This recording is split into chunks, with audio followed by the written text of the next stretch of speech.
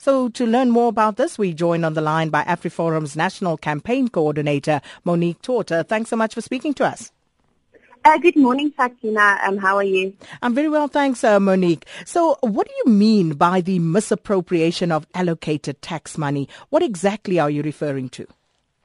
Well, AfriForum took a look at the Consolidated General Report on the national and provincial audit outcomes for the 2014-15 year. And according to Section 3 of this report, that deals with three very important matters. The first one is irregular expenditure, which is expenditure that was not incurred in the manner prescribed by legislation. The second one is fruitless and wasteful expenditure, which is expenditure that was made in vain and that would have been avoided had the reasonable care been taken. And lastly is unauthorized expenditure, which is expenditure by departments that was not spent in accordance with the approved budget. Now, this expenditure amounts to more than 7 billion rand. So that is our first step that we took. Secondly, we also looked at what the government promised in last year's budget speech, and the outcomes were shocking. What were those shocking outcomes? Well, firstly, if you look at the national pass rate for matriculants, which decreased with 5.1%, while 203 billion rand had been budgeted for basic education in the 2015-16 budget. South Africa took a bottom position in the world rankings for mathematics and science education, despite the fact that the country spends more on education than many other countries. What shocked me deeply was that according to the Auditor General's report, one of the main contributors to the irregular, fruitless, wasteful and unauthorized expenditure was education, which amounts to a total expenditure of 2,902 million rand. Where did this money go? Education in South Africa is a national crisis. It is unacceptable that millions are wasted by inadequate government officials.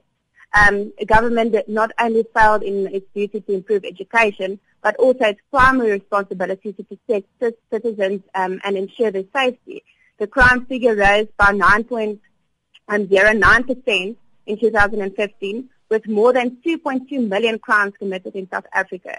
Now, this creates a concern about where the 171 billion spent on security, public order and safety went, like what was it spent on. So how exactly are you hoping that you will actually be able to twist government's arm to do what you wanted to do with this tax money? Well, we believe that the problem lies in that there is a lack of responsibility.